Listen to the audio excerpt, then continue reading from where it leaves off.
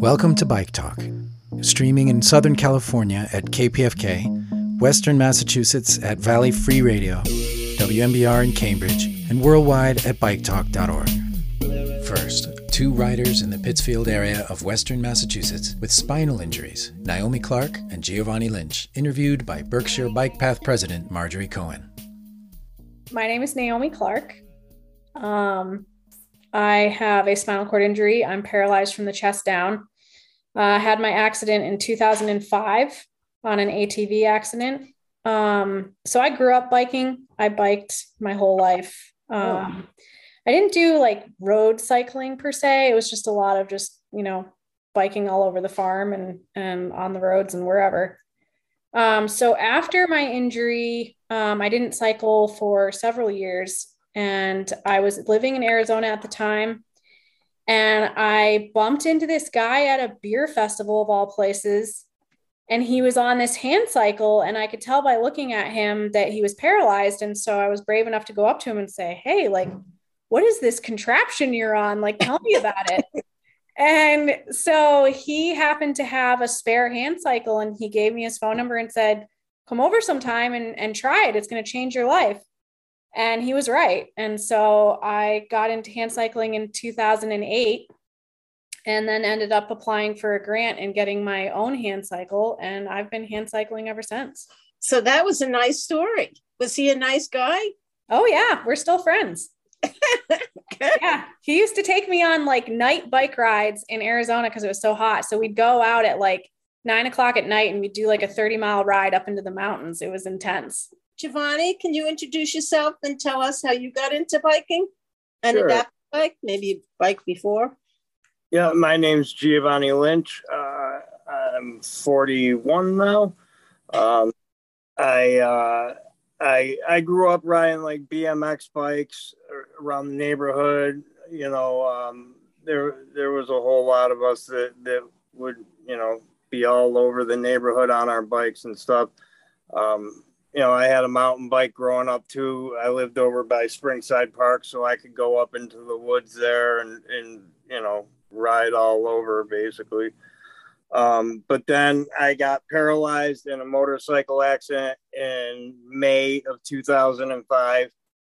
And I am also paralyzed from mid-chest down. I didn't really do anything active for a long time after that. I was in a pretty deep depression for a while, and substance abuse, and it was pretty dark. And then I started going to the support group that me and Naomi are a part of now, and they set up a sample event where a dealer came and brought 3 different style adaptive bikes for people in the group to try out. And I tried it, and I thought this could be good, and I started a fundraiser a couple weeks after that, and was astonished with how fast I raised the money to buy my first bike. That was 6 years ago. And I've been riding pretty consistently ever since, pretty much daily. Well, you kind of hinted that you raised the money. Can you give people an idea of how much money this really costs? And that was a lucky thing you did. And I want to hear about Naomi's grant, because I think people are concerned about what's the price. Sure, it's definitely cost prohibitive. An entry level adaptive arm bike is, at least a couple grand. A pretty good one's $3. And that's entry level. That's. Well, you don't have entry level now. I've seen your bike. My first bike How much is that bike? Yeah, no. My new bike was about 5 times that, and that was paid for with a combination of money I had saved, a GoFundMe account, fundraiser that I raised online, and a grant from a foundation, the same one that Naomi got her grant through. Naomi, what was that place? So the grant, it's the Kelly Brush Foundation. They specifically give out grant money for adaptive equipment for people with spinal cord injuries. There's a lot of different organizations out there, foundations, that give grant money for a lot of different disabilities. So my first hand cycle, I got a grant through the Challenged Athlete Foundation, and they are not just spinal cord injury specific. Any disability can apply for a grant through the Challenged Athlete Foundation, which is fantastic. So that's how I was able to get my first bike. The bike I have now was through a grant with the Kelly Brush Foundation. And the bike you have now, which is not the beginner introductory bike, cost. No, the bike I have now is a Top End Force RX, which is a go-to racing hand cycle. So it's a lay down style. It's harder to transfer in and out of, but once you're in it, that baby flies. Well, go ahead, Giovanni. I just said to Naomi, what's your top speed on that? 52 miles an hour. Well, Naomi is a racer, and we're going to get back to that in a second. But, you know, you kind of mentioned one was an incline, and your bikes are very different from each other. So I'm curious about how and who helps you find the right bike, and where you got those bikes. You didn't go to your local bike shop. No. So for me, it was bumping into that guy in Arizona. And then going to the New Style bike was just from the community of vast majority of people that we know in the spinal cord injury community, networking, really. Everybody has their different styles of bikes that they like. And so through the Kelly Brush Foundation, I met a lot of other athletes and got to see all the other bikes. And I didn't try the bike that I bought.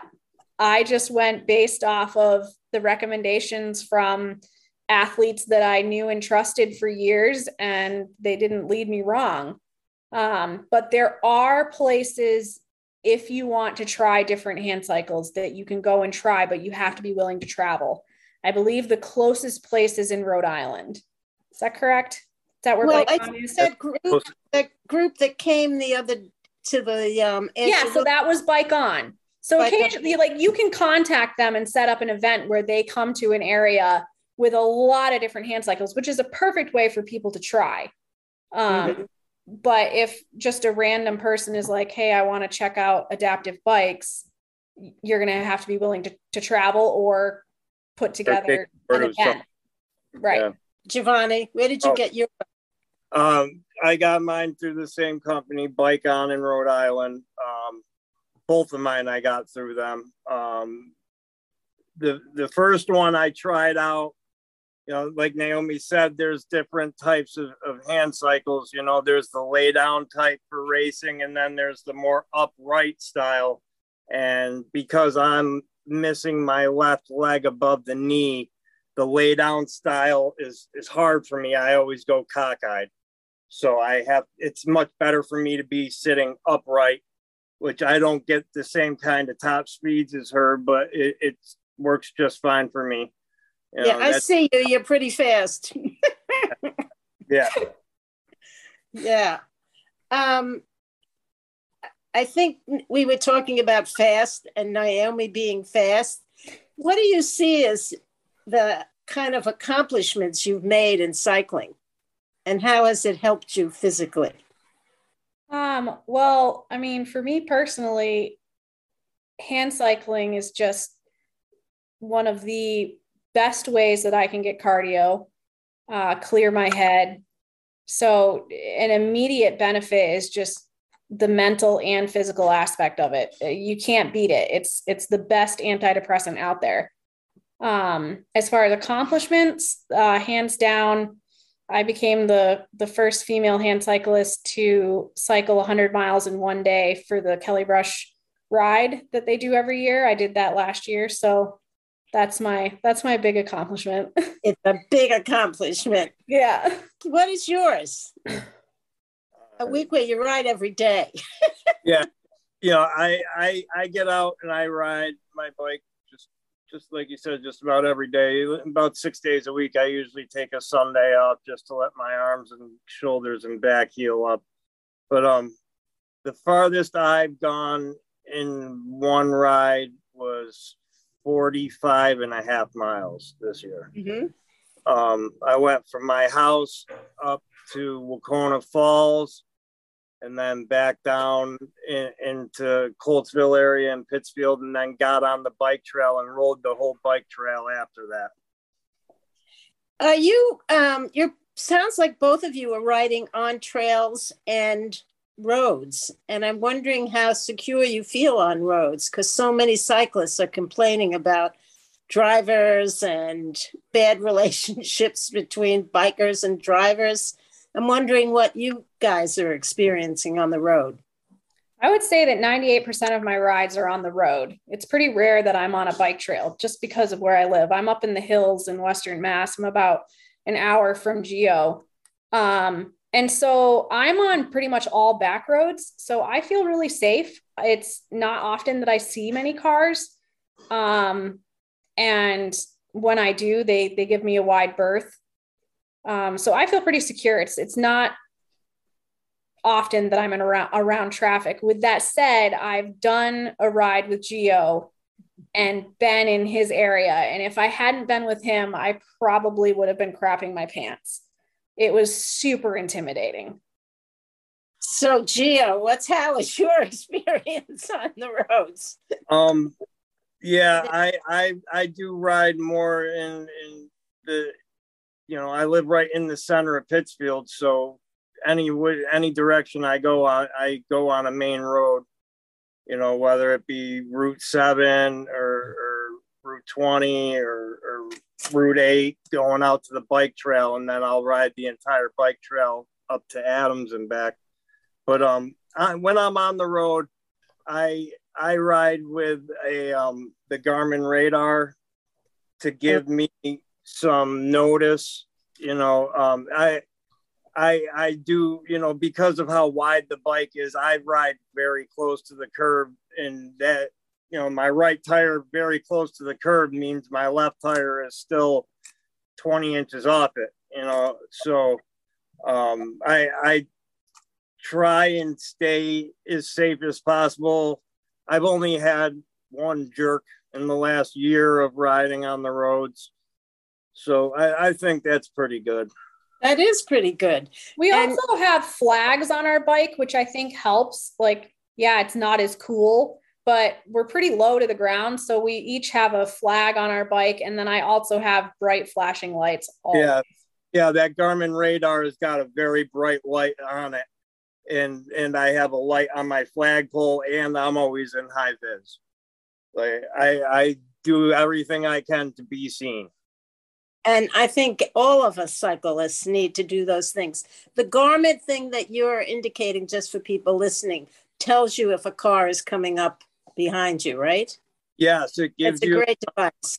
It gives you up to about an 8-second warning on a main road if you're on a straightaway, and 8 seconds is pretty substantial. Plus, it gives you a visual readout on your phone when the car is getting closer and if it's moving extremely fast or normal speed. Wow. Yeah. So there's a couple, and it gives you audio keys. Okay, ding, ding, there's a car coming. It's coming up behind you. And then once it passes, it gives you a little bloop sound, to let you know everything's all clear. Well, I'm glad that you're both feeling safe and have all these devices. What advice would you give to other people who might want to consider biking, kind of getting depressed, have had an injury that's limiting their social life, their existence? You know that place. What kind of advice would you give them? I would say, maybe search out somebody who might be able to help you locally. And if there isn't any, then there are resources online. people who can give you good advice, hand cycling groups, spinal cord injury groups. And there's a lot of people out there who can give some really good advice on, how to keep a fundraiser in somebody's feed. And when I did my first fundraiser, I promised to post updates online all the time so that people could see that their donation wasn't going to waste. And I've stuck with that for 6 years now. I post every ride. Do you want to do a plug for your support group? Sure. We our Berkshire County Spinal Cord Injury Support Group. We meet at BMC on the first Thursday of every month. We also do a weekly Zoom meeting. We have a Facebook page if you would like to join or message us. We keep pretty close eye on that. Well, I think that too would be great for some of our listeners who are getting hesitant about getting involved in this. Any advice from you, Naomi? I would say, it's so easy when you're feeling discouraged and depressed to just not do it. And people always will ask me, how do I stay motivated? And I get out there and I do these bike rides that are so many miles. And honestly, I never want to get on my bike and go bike 15 miles. I'm never super excited about getting out there and climbing those hills. But every single time I do, I feel so much better, even within that first mile, that I feel like the best advice I can give is just get out there. Get out there. Gives you freedom. It makes such a huge difference. And there are resources out there. You just have to be willing to ask for help. Great advice. Thank you both for your time and your good advice, and your spirit rejuvenates everybody who comes near you. So I know I'll see Gio on the trail, and I'm hoping that you'll be getting out soon too. Maybe I'll come pick apples. There you go. Thank you very much. Thank you. For having us. You're still listening to Bike Talk. Next, Jerome Horn in Brooklyn, New York. I'm Jerome Horn, and I do work in the field of urban planning and transportation. I work for Transit Center, which is a private foundation that focuses on national transit advocacy, policy, and research. And I am the director of transit leadership development. And you have thoughts about bikes? I have lots of thoughts about bikes, yes. I've seen you tweet some of them. I always want to generate discourse because I think it's important to get people talking about and thinking about these different subjects. You're looking at how bikes fit into the transit picture? Yeah, for me personally, I am very much a person that wants to see a world, or really a US, where we go from car required to car optional. And I think bikes have a big part to play in that ecosystem, and especially bikes being used as a legitimate method of transportation for people to get from one place to another, but also as an extension and an integration with transit and other forms of micromobility. I think if you study this subject, it's probably because you already came to a conclusion. It does seem like there's a consensus among everybody who knows about transit that you got to do something about cars, and you need bikes and you need public transportation. Absolutely. As I said, it is an ecosystem that works together. I think a lot of times when people think about transportation, we're not necessarily thinking about it as a comprehensive network. Maybe it's not spoken that way. And generally, across the entire United States, the reality is most people drive. And I think a lot of people drive because either they have to, there aren't really viable options, or that's all they know. They don't even know another reality could be possible. And so I think it's really important to think about, there's a place and a space for driving, but there's also a place and a space for biking and walking and taking transit. A couple topics that you might be interested in talking about. One is rules for bikes versus cars. Bikes range anywhere from maybe the lightest carbon frames. I don't remember how light they are, but 10, 12, 15 pounds. And got other bikes, steel frame. They're quite a bit heavier. E-bikes, 60, 70 pounds. But The forces of gravity and inertia with a car that weighs anywhere from 2 to 4 tons, I think it's a very different situation than when you're on a bike. Oftentimes, you'll hear folks that are centered around driving say, oh, these cyclists, they always break the rules, they run through lights, they don't yield. And I think a lot of people have trouble understanding about the reality of when you're using one type of vehicle versus another. So there's what we call the Idaho stop. And this is sort of when you come up to a stop sign or a red light, you kind of just slow down, you look, and then you keep rolling through when you're on a bike. And part of this is for bikes, because it takes a lot of energy to get up to speed, it's safer for the cyclists to go through that intersection if it's clear and get out of the way of cars rather than coming to a full stop and then having to power up again and try to accelerate with traffic is really difficult. But yes, really the differences in the vehicle types and how much they weigh. Yeah, if someone gets hit by a bike, they could get injured, but most likely they're not going to die.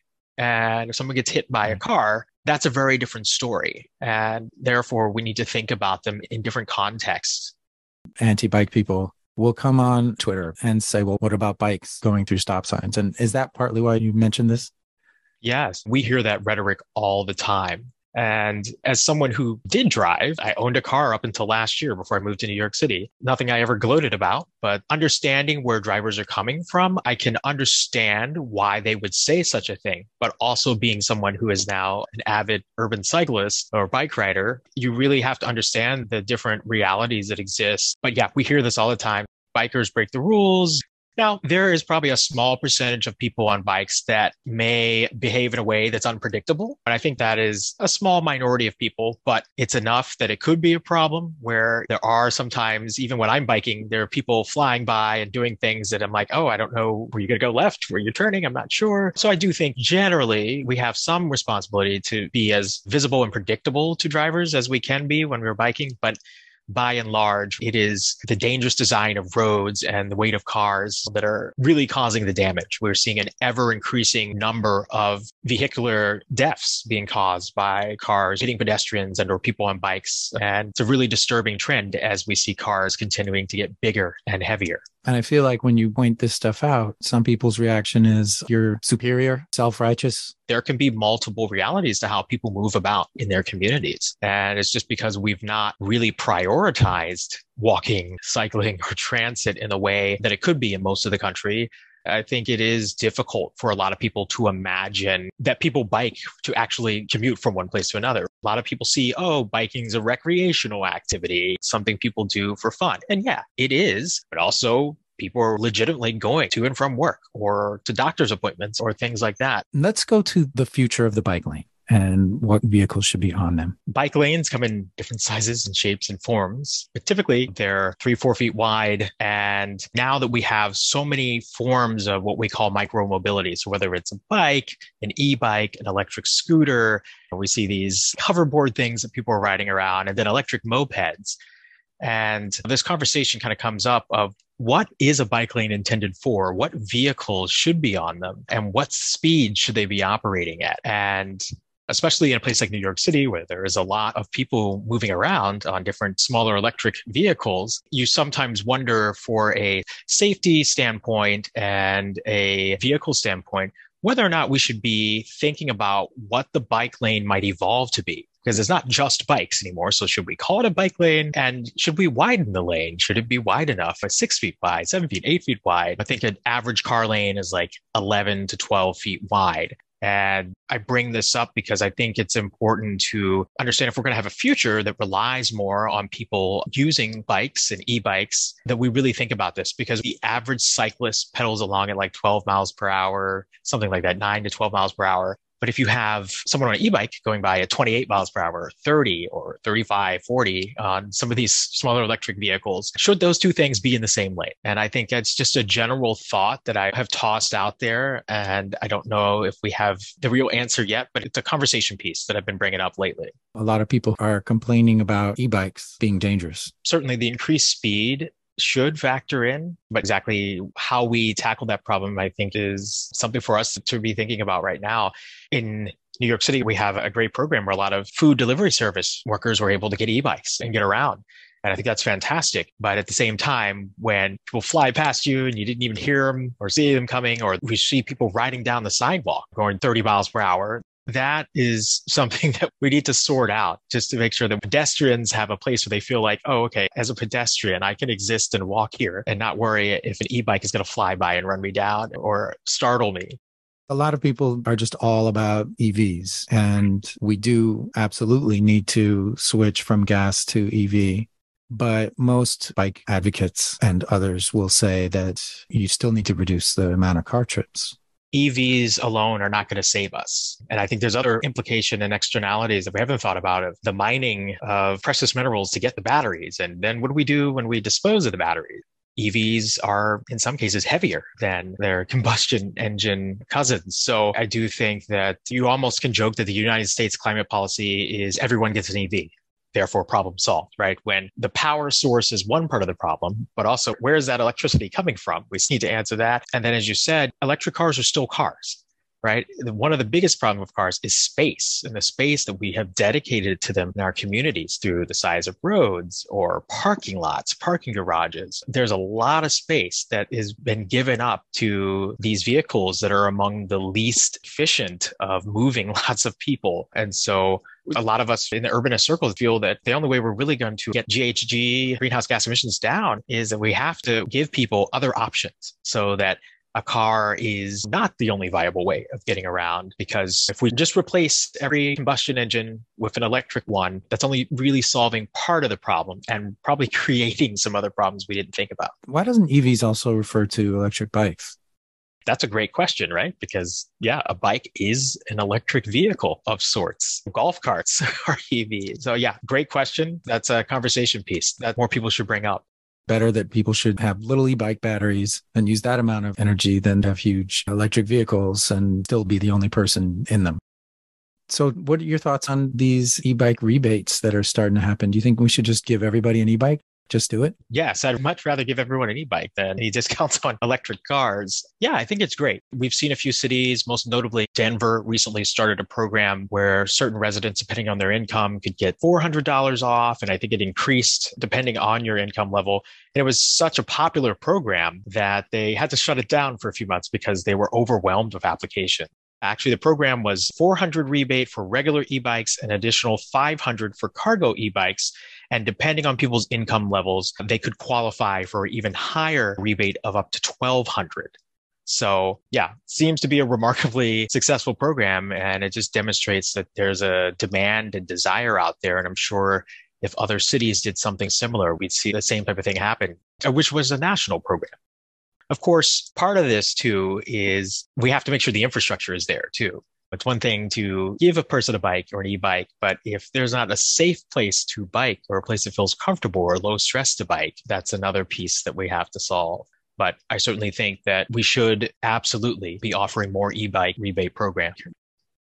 So do you think that there is a consensus on what kind of infrastructure we do need? I'm not sure if there's a consensus at large among the general population or even elected officials necessarily. I think in urbanist circles, there's more of a consensus. I think it gets back to people just not understanding or not knowing what we could use the street for and how the street could be reimagined. I always think it's funny when you see these old black and white clips from the turn of the last century and a little bit before of cities, and they're bustling and the streets are full of horses and horse manure, bikes, trolleys, people walking, early forms of vehicles. And it seems like organized chaos, but still organized somehow. And really, when we think about what we call complete streets or redesigning a street that is primarily geared towards cars to prioritize pedestrians and bikes and transit, it's almost like we're sort of going back in time going, oh yeah, the street used to be a space for multiple ways of getting around and almost a communal like space. I say that to say that I think that it's going to take a bit more education for the general population and even elected officials to reach consensus about what a street should look like and the type of infrastructure design that we should have moving forward. What I will say about Pete Buttigieg, I think it's good to have a transportation secretary that is at least very excited about the subject matter and talking about it in a way that no one has previously. Obviously, we want to see action to back up that talk, but talking about it and being explicit about our transportation network and infrastructure, I think, is an important first step. I'm glad to see a DOT secretary who is visibly and verbally excited about what they're doing. Obviously, he has higher ambitions, but if it results in us having better transportation infrastructure, then I'm all for it. He has used bike share a few times in DC, even though I think his security detail isn't happy about that.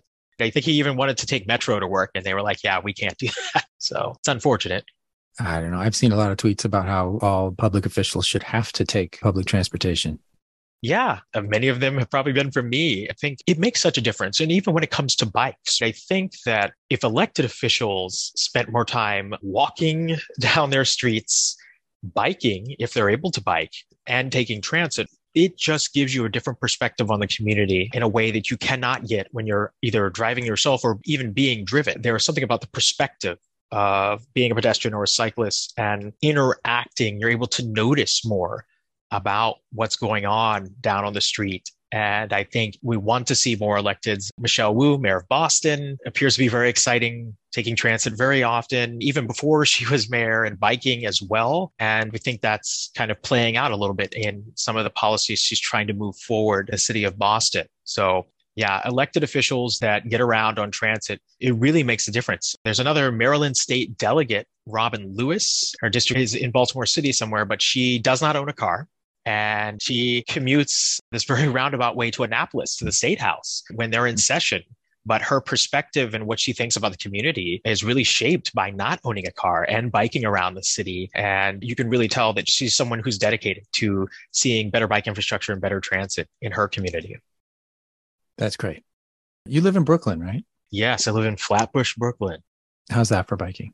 I live on the southern border of Prospect Park. So I have a nice parking protected two-way bike lane, and I can easily enter in the park and use that to get to whether it's Ocean Parkway, Eastern Parkway, or connect to some of the other bike lanes in Brooklyn. So for me, where I live in particular, it's pretty good. But there are some gaps definitely in the cycle network in the city as a whole, particularly in central Brooklyn. There could be more separated protected lanes. We think about Flatbush Avenue, which is a very busy street. I think pre-COVID, they saw about 180,000 riders on the buses alone. And I'm sure if we could reimagine that street for dedicated bus lanes and bike lanes, it'd be transformational. But we'll see what happens there. Can you think of a recent bike joy or something general that you can share with us? The concept of experiencing joy is really important in life. We have a lot of things that don't bring us joy now. And biking for me, it is therapy, it's joy, exercise, it's discovery. And I find it to be very fascinating. I bike more here in New York City than I ever biked in Indianapolis, despite having some really great infrastructure in Indianapolis and it being a much lower stress bike environment. But I think part of the reason I bike more here is because the city is way more interesting. There's always something new to see, and it's a great way to discover. And so one of my moments of joy was I bought a new bike at the beginning of the summer, and I set this goal. I want to bike 500 miles this summer. And today on September 2nd, I'm at 640 miles, and summer officially ends on September 21st. So I'm kind of like, all right, can we push it to 800? So when I hit that goal a week or so ago, that was exciting. And I just think that the joy for me is riding around and seeing the city in a different way and being able to randomly say, oh, you know what, I'm going to turn down this side street today and see what I find. Jerome Horn, Director of Transit Leadership Development at Transit Center. Thank you for coming on Bike Talk. Thank you so much for having me on the show. You're still listening to Bike Talk. Now we hear from lifetime bike builder Craig Caffey and Bike Talk co-host Taylor Nichols from Los Angeles, California. Hi, everybody. I'm Taylor Nichols, and this is Bike Talk. We have a special guest today. A couple of weeks ago, we interviewed a bicycle collector, a guy named Aaron Lipstadt, and he showed us some pictures of and talked a lot about a bike builder named Craig Caffey. And lucky for us, Craig is our guest today. Craig, welcome to Bike Talk. Oh, thanks for having me. I know a little bit about your background, but I wondered if you could tell the listeners a little bit about how you got started building bikes. It's kind of an unusual craft anyways. And you're also kind of known for being one of the first people to build carbon bikes. Greg LeMond, who I think most people know is the winner of the Tour de France 3 times, and used some of your bikes when he was ending his career in the early 90s. And I think that kind of got you going. So if you could give us a quick wrap up of how you got started. Sure. Yeah. I started building bikes after I had a major bike accident in East Boston where I crashed in a Schwinn Varsity and bent the down tube in the fork so bad I couldn't repair it. And I was working at a company building carbon fiber rowing shells called Composite Engineering out in West Concord. And at the time, I had thought about making a carbon fiber bicycle simply because I worked at a shop that had carbon fiber tubes, and I actually made the tubes on a giant braider. So that bike crash was the impetus to get me to actually do that project and try to build myself a frame. So I did, and the frame worked, and people thought it was the coolest thing. They were just amazed at how light it was, yet it was still fairly stiff.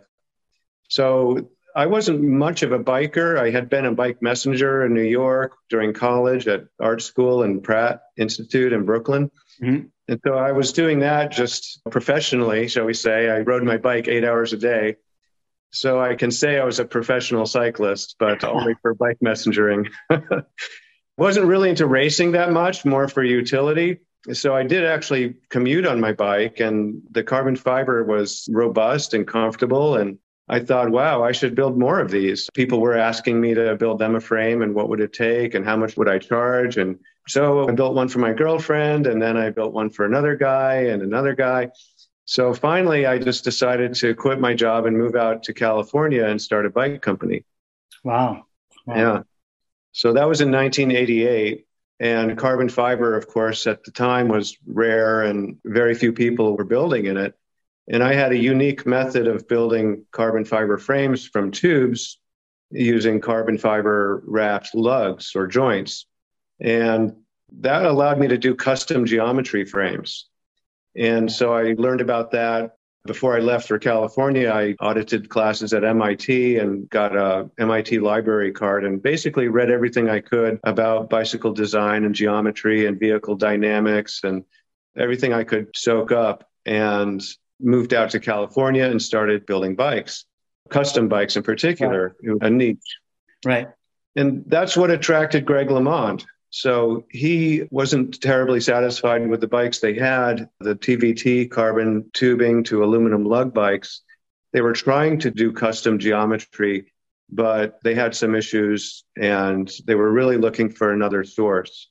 So the US rep for Time Pedals, who sponsored Greg, stumbled across our shop south of Market in San Francisco and said, "Oh, you've got to send one of these frames over to Greg's dad in Reno." He covered us, shall we say. Right. So we sent a frame off to Bob LeMond over in Reno, and he immediately loved the look of it. He sent a picture of it to Greg, and Greg was like, "Let's get one. Let's try it out." So very quickly, we started building Greg's bike, which I have in the next room here. Wow. So that first bike was very quick to build, shall we say, and we sent it off to France, and he test rode it and thought it was amazing. So he ordered 18 of them for the whole team. Wow. That's a jump start for your business, eh? Oh, yeah. That's kind of the top. It took a few years to get to that point. It was basically the beginning of the 1991 season. So from 88 to 91, we were a startup just out of the garage that I was renting in San Francisco. So it was a bit rough at the beginning, but with Greg's endorsement, effectively, that really put us on the map and got us a ton of attention. For some reason, I always thought you were a mountain bike guy. And I guess that's just because I knew that your shop was in Santa Cruz, or at least it is in Santa Cruz now. Mm-hmm. And I didn't realize it was the racing that got you started. Yeah, we actually did mountain bikes before Greg was riding the road bikes. We did actually develop an elevated chainstay carbon fiber mountain bike.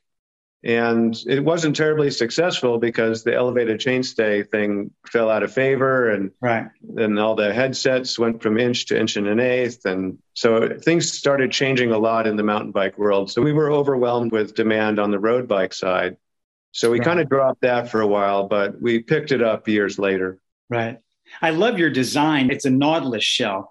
And your company is called Calfee Design. And not only are you in bike shops, but you're also in the San Jose Museum of Art, which I saw, which is kind of cool. What was that?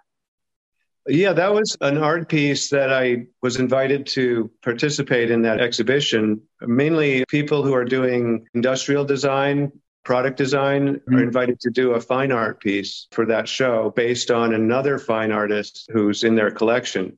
So we could select which one we wanted to do. And I found a piece that looked like a bicycle wheel at first glance. It was a very circular, round thing, and it looked really cool in the photo. Turns out it was actually a sculpture, and it was a very interactive thing with a light and everything. So I had to actually kind of start upping my game on the sculpture and get my piece more interactive in 3D. Right. Which is ironic because I studied sculpture at Pratt and worked as an apprentice to a sculptor in New York for a couple of years. But I kind of dropped the fine art thing and went into industrial design. I've always thought bikes are major works of art anyways. I just love looking at them. And I've always thought they should just be up on the wall most of the time anyways. I want to jump ahead a little bit because I want to make sure we have time to get to the stuff that you're doing in Africa, which I think is so amazing. What made you think about bamboo as a bicycle frame material? Well, the initial impetus was to come up with a gimmicky bike to draw attention at the bike trade show at Interbike. Right. There had been other people drawing attention to themselves with weird bikes made out of beer cans or just something goofy that got photos in the magazine. But I wanted to do something that actually rode well as well. I didn't want something that was unrideable. I wanted something interesting but different. So I came up with the bamboo because it was growing behind our shop in Santa Cruz. Right. And my dog was chewing on a piece of bamboo, and it's a pit bull lab mix. And I thought, oh, for sure, bamboo is just going to be crushed and splintered. But it was amazingly tough. And so I got to thinking, wow, I could probably make a bike out of this stuff. Wow. And I heard that bamboo bikes existed back in the 1890s. Some companies were building them, but they didn't know how to join them properly. They were glued into metal lugs and pinned and screwed a little bit somehow. And obviously it didn't work. So I thought, well, maybe I can use my fiber wrapping technique on bamboo and make a decent looking bike. So I did, and that worked out really well. I got the attention, got a quarter page in Bicycling magazine, so that worked. Achieved that goal, but the bike actually was rideable and very smooth. And I realized at the time that, wow, I'm kind of onto something here. This is the ultimate way to join bamboo, and that's why we haven't seen bamboo bikes for 100 years. So I started building them just as a goofy thing that people wanted to try and tested them a fair amount. For about 5 years, we built them without really selling them. And then one of our dealers wanted to get one for his wife, who's from Japan, where they kind of accept bamboo more for structure and appreciate it for aesthetic reasons. So he got a bike for her, and she went on their local Saturday rides and became the center of attention. And then she became a regular on the rides, which was the goal that he had for his wife, to get her to ride more often. Sure, of course. So same story, getting attention because it's different. Yeah. And then another guy, Ken Runyon, as an age grouper in Ironman distance triathlon, and he ordered one as a training bike. But he found that he was actually faster on his training bike than his carbon frame that we built for him that was 2 pounds lighter. And he said, why am I faster on this bamboo bike? And I said, it's probably the vibration damping is preserving your muscles. You're getting less fatigued. And towards the end of your 100-mile ride, you have more energy for the run. He said, that's exactly what the numbers say, because he's a data junkie and would chart his heart rate and all kinds of stuff. So he decided to race on the bike as well, the Ironman, and did fairly well as an age grouper. So that got the bamboo bike some legitimacy, and people started buying it because they liked it for long distance riding.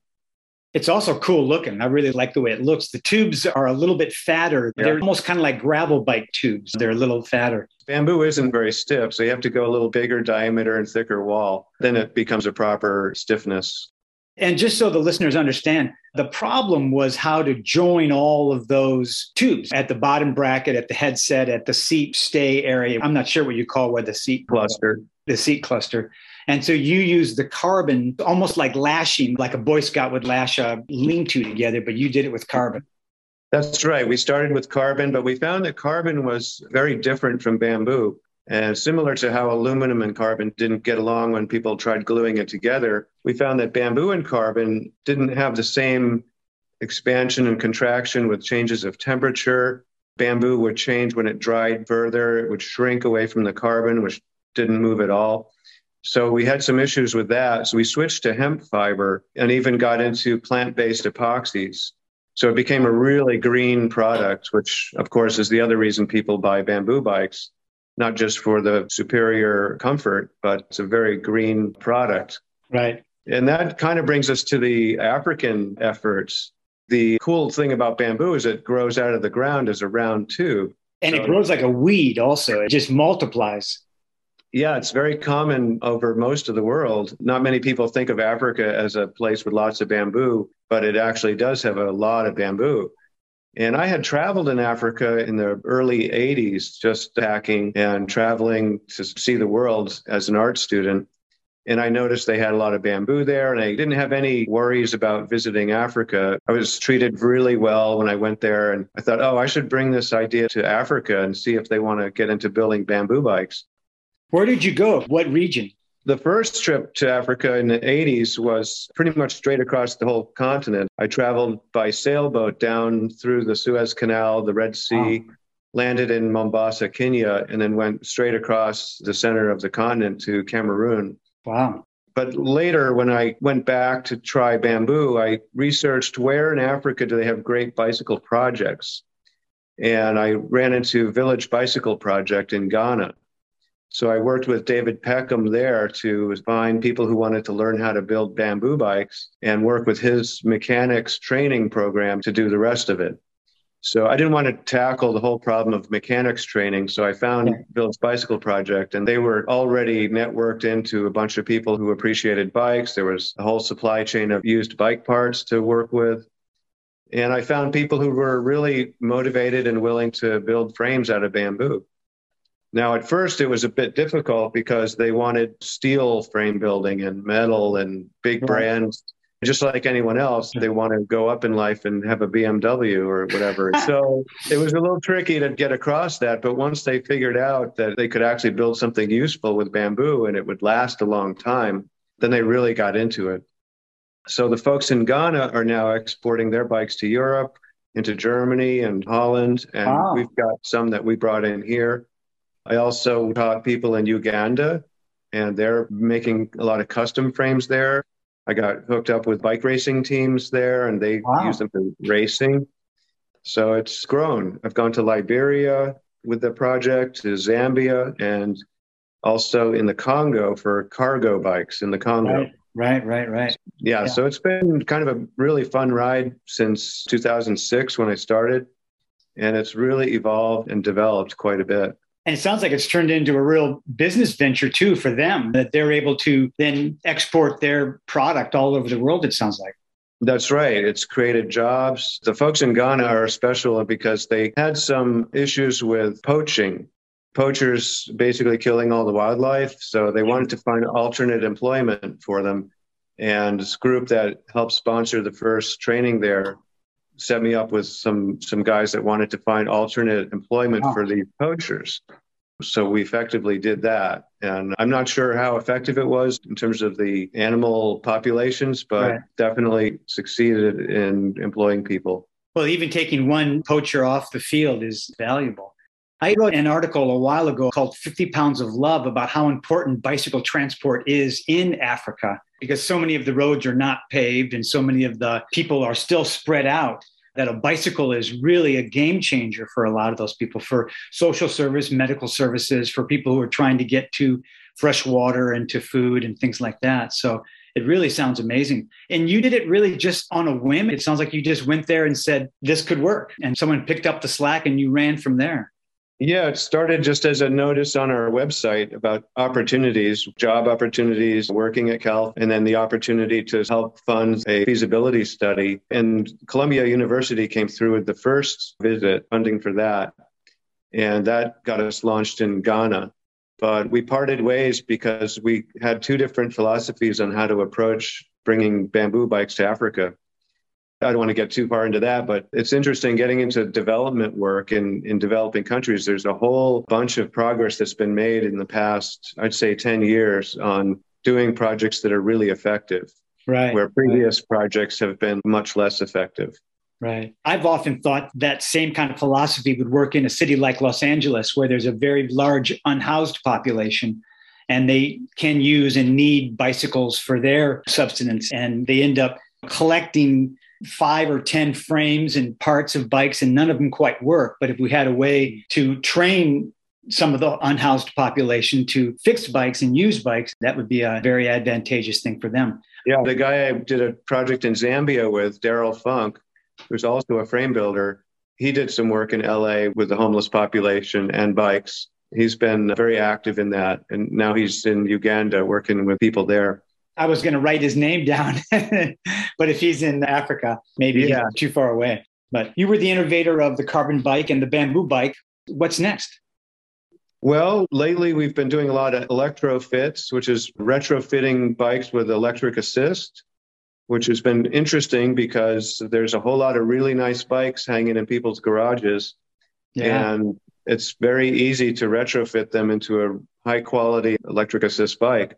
Are you changing the rear hub and putting the power there? We're mostly working with hub motors, front or rear. Right. And just being able to take someone's bike, it might be a really nice older Colnago or a Merlin or any of these beautiful bikes from years ago that aren't really being ridden much, and giving them a whole new life. Yeah. And it's been wonderful to keep those bikes on the road and get people who used to ride back in the saddle and back out there. And they're having so much fun with it. Some of them may go to another brand new e-bike after trying it with their older bike, but I've just been finding a lot of satisfaction getting more people out on the road and keeping old bikes from just getting trashed. Sitting there, right? Well, I definitely think e-bikes are going to be a real game changer, especially in cities. You can commute 2 or 3 miles in work clothes and not have to worry about sweating or a hill or something like that. Yeah. You also make e-bikes which are bamboo, correct? Oh, yeah. Yeah. Doing all kinds of from the ground up e-bikes, just brand new bikes. The other thing we do a lot of is design work for other companies. And right now we're working with Arcimoto, who's known for their FUV, their fun utility vehicle, which is a large 3-wheeled motorcycle. But now we're doing a 3-wheeled leaning e-bike, which has got a very interesting drivetrain where it doesn't have a chain or a belt. The cranks are charging a battery, and then the battery drives the wheels. Oh, wow. Yeah, that's a really cool project that we're doing a high-end carbon fiber version of, that if you take it for a test ride, you'll just be amazed at this thing. It's a crank-forward design, super comfortable, super accessible to pretty much anyone, very comfortable seat, and just gets you from point A to point B in real style. What does crank forward mean? That's sort of a semi-recumbent. It's not full recumbent, but it's not full upright. It's kind of where the cranks are forward. Okay. Yeah, the Rams. Like a lazy boy maybe or something like that. Yeah, it's super comfortable. The muscle groups are not the same as a regular cyclist uses. So if you're a cyclist and you jump into that, you won't feel quite as strong. But if you're a new cyclist, it'll be very welcoming. Great, great. Well, Craig, thanks for all you've done for the world of bicycles. And thanks for taking the time on Bike Talk. Can you quickly give us some of your social media data so people know how to reach you or follow you or find out more about Calfee Design? Yeah, we're on Instagram and Facebook, and our website, of course, has all those links, calfeedesign.com. And yeah, we're definitely active and out there. Come check us out. And that's Calfee, C-A-L-F-E-E Design, out of Santa Cruz, California. You got it. Craig Calfee, thanks very much. Thank you. That was Bike Talk. Check us out at biketalk.org and get in touch. Support us if you like our work. We post every week, so check back next Tuesday. Have a good week. Push on a pedal, get your heart started. Push on a pedal, push it down and up again. Push on a pedal, get your heart started. Push on a pedal, push it down and up again. Get on your bike, sit on the seat, push your feet on the pedals, and ride it all around, ride it all around. Get on your bike, sit on the seat, put your feet on the pedals, and ride it all around, ride it all around.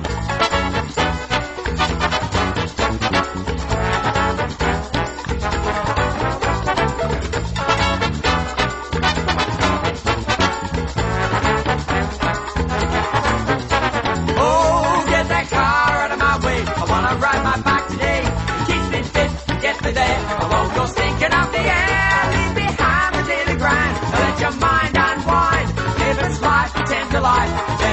get yourself a bike.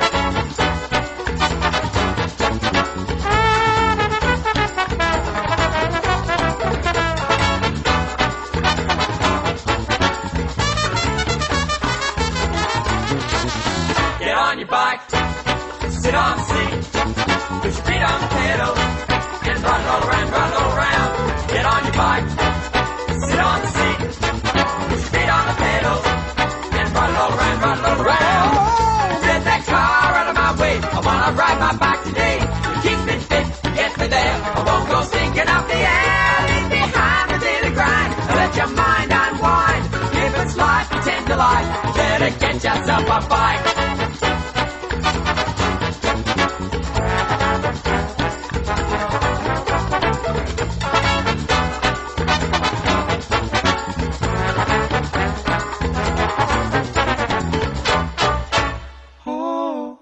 Got yourself a bike. Oh, got yourself a bike. Oh, got yourself a bike. Oh, got yourself a bike. Oh, get that car out of my way. Wanna ride my bike today. Gets me fit, gets me there. Won't go singing up the alley behind the daily grind. Let your mind unwind. If it's life, pretend to life. You better get yourself a bike. Get yourself a bike. Oh, get yourself a bike. Oh, get yourself a bike. Oh, get yourself a bike.